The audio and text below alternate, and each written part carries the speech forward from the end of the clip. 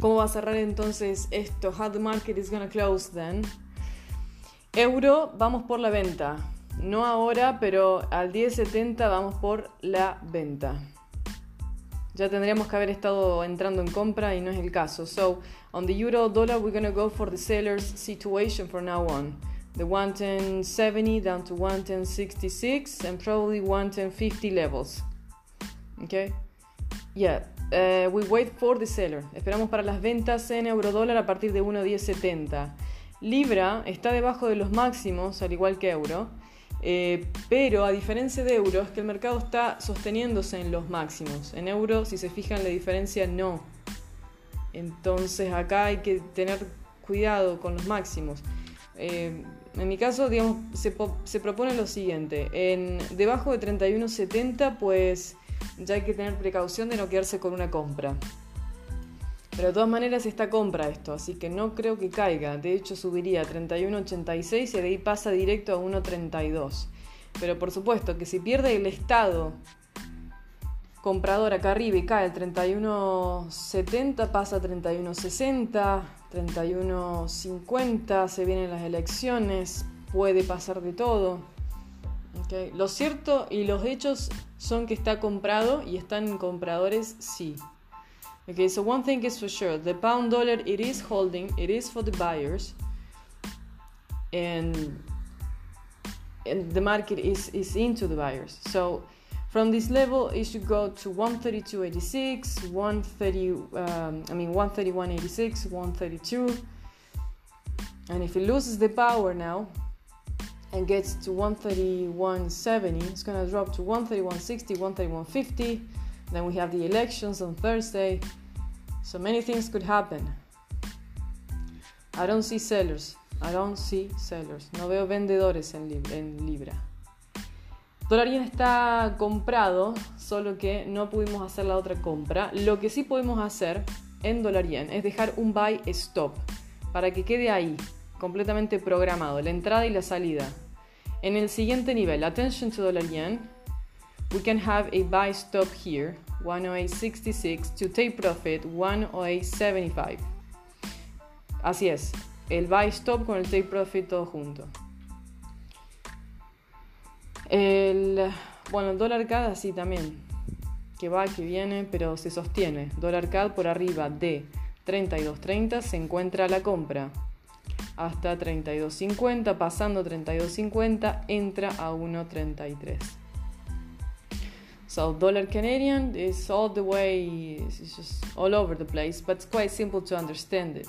Above 32.30 is into the buyers, up to 32.50 and 133. Oro y plata, preferencia sigue siendo al comprador, está liquidando el precio ahora, pero no cambia la estrategia, cae a la compra. So gold and silver buyers only. Sí, plata es de 16.64, sube a 16.70, de 16.70 sube a 16.80, así que si cae es porque va a tomar después más envión, no confundirse. Okay, so silver buyers only, like I said, from 16.64 up to 16.70, 16.80, 16.90 and so on.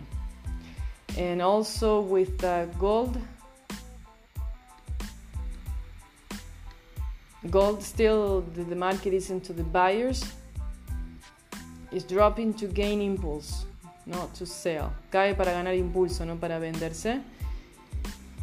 Y es oro 14.65,80, sube a, por supuesto, primero los máximos. 14.68,28 y de ahí pasa a 14.69,65. Alright, so gold, like I said, goes for the buyers from 1465.80 up to 1468.28 and 1469.65. So buyers only. Ahí entró otra vez plata a compra. Lo único que podemos dejar programado es el buy stop en dólar yen. So the only thing we can have as a pending transaction is the buy stop on dollar yen. That's the only one. Everything else is just waiting. until we get to the price. No, dejarse el stop en euro no lo recomendaría. Sí. Para cubrir en plata, nada cerca, porque se activa por volatilidad, después no sirve. Debajo de 16.60 cubrir en plata y en oro debajo de 14.63.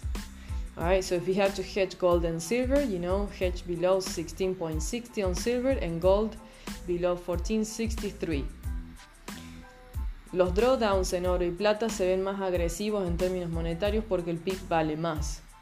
O sea, se ve poco en el gráfico, pero si veo el número se ve más agresivo. Por eso ocultar la parte de números, no distraerse con eso.